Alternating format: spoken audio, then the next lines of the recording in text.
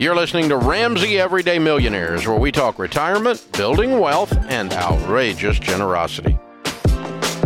Joe's with us in Lansing, Michigan. Hey, Joe, how are you? I'm awesome. How are you doing today, Dave? Just the same. Better than I deserve. How can I help? My wife and I are looking at moving up in house. Our current house is paid for. We'd be paying cash for moving up. And I'm trying to figure out how big of a move. I guess at what point does it become stupid? Okay. So what's the current house worth? About $250,000. And what is the house you're talking about moving into that's questionable on stupid, price-wise? Maybe between $500,000 and $700,000. And you've got that much cash. How much total cash do you have? So we have a net worth of about $800,000. Mm-hmm. 250 of it in our house, about 100 between a little rental and our checking account, and then about 250 in a brokerage, and the rest in retirement.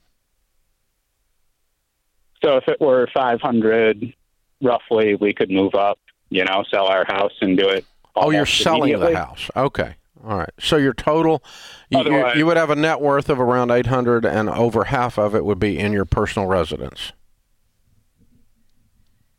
Yeah, that's where we'd be if we moved up. Yeah, and your household income is what? In on maybe 75%. Yeah.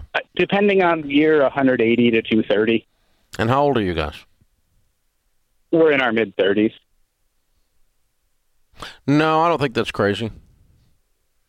Because I don't think your net worth is your house is going to be 50 to 60% of your net worth for very long, because a house will go up in value from this point forward, but you're going to be aggressively adding to investments, and so your investments are going to be at $1 million pretty quick.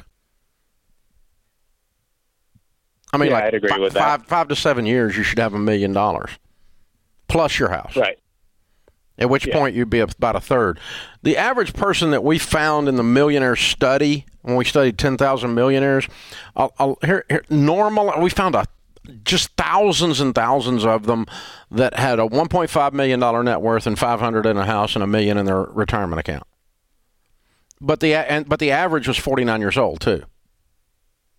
Mm-hmm. Okay, so that's kind of what I'm gauging this off of. You're young, you have a big income.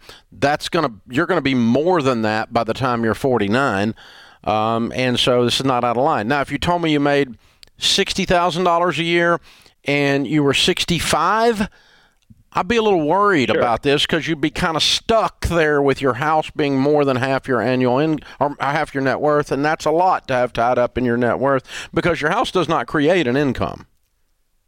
Right.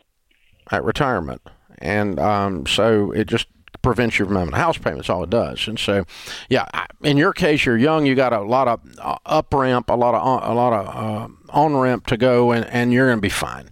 I would do that. See how I did that? Yeah, that's very good. I think it's really smart because of the age factor and the house itself. I mean, it's going to end up being a really good ratio. Well, with $180,000 income at 30 years old, he ought to be able to. Yeah. And the house is not going to. He's not spending more on the house. It's not changing that. Thanks for tuning in to Ramsey Everyday Millionaires. To check out all our podcasts, just search Ramsey Network on Apple Podcasts, Spotify, or wherever you listen.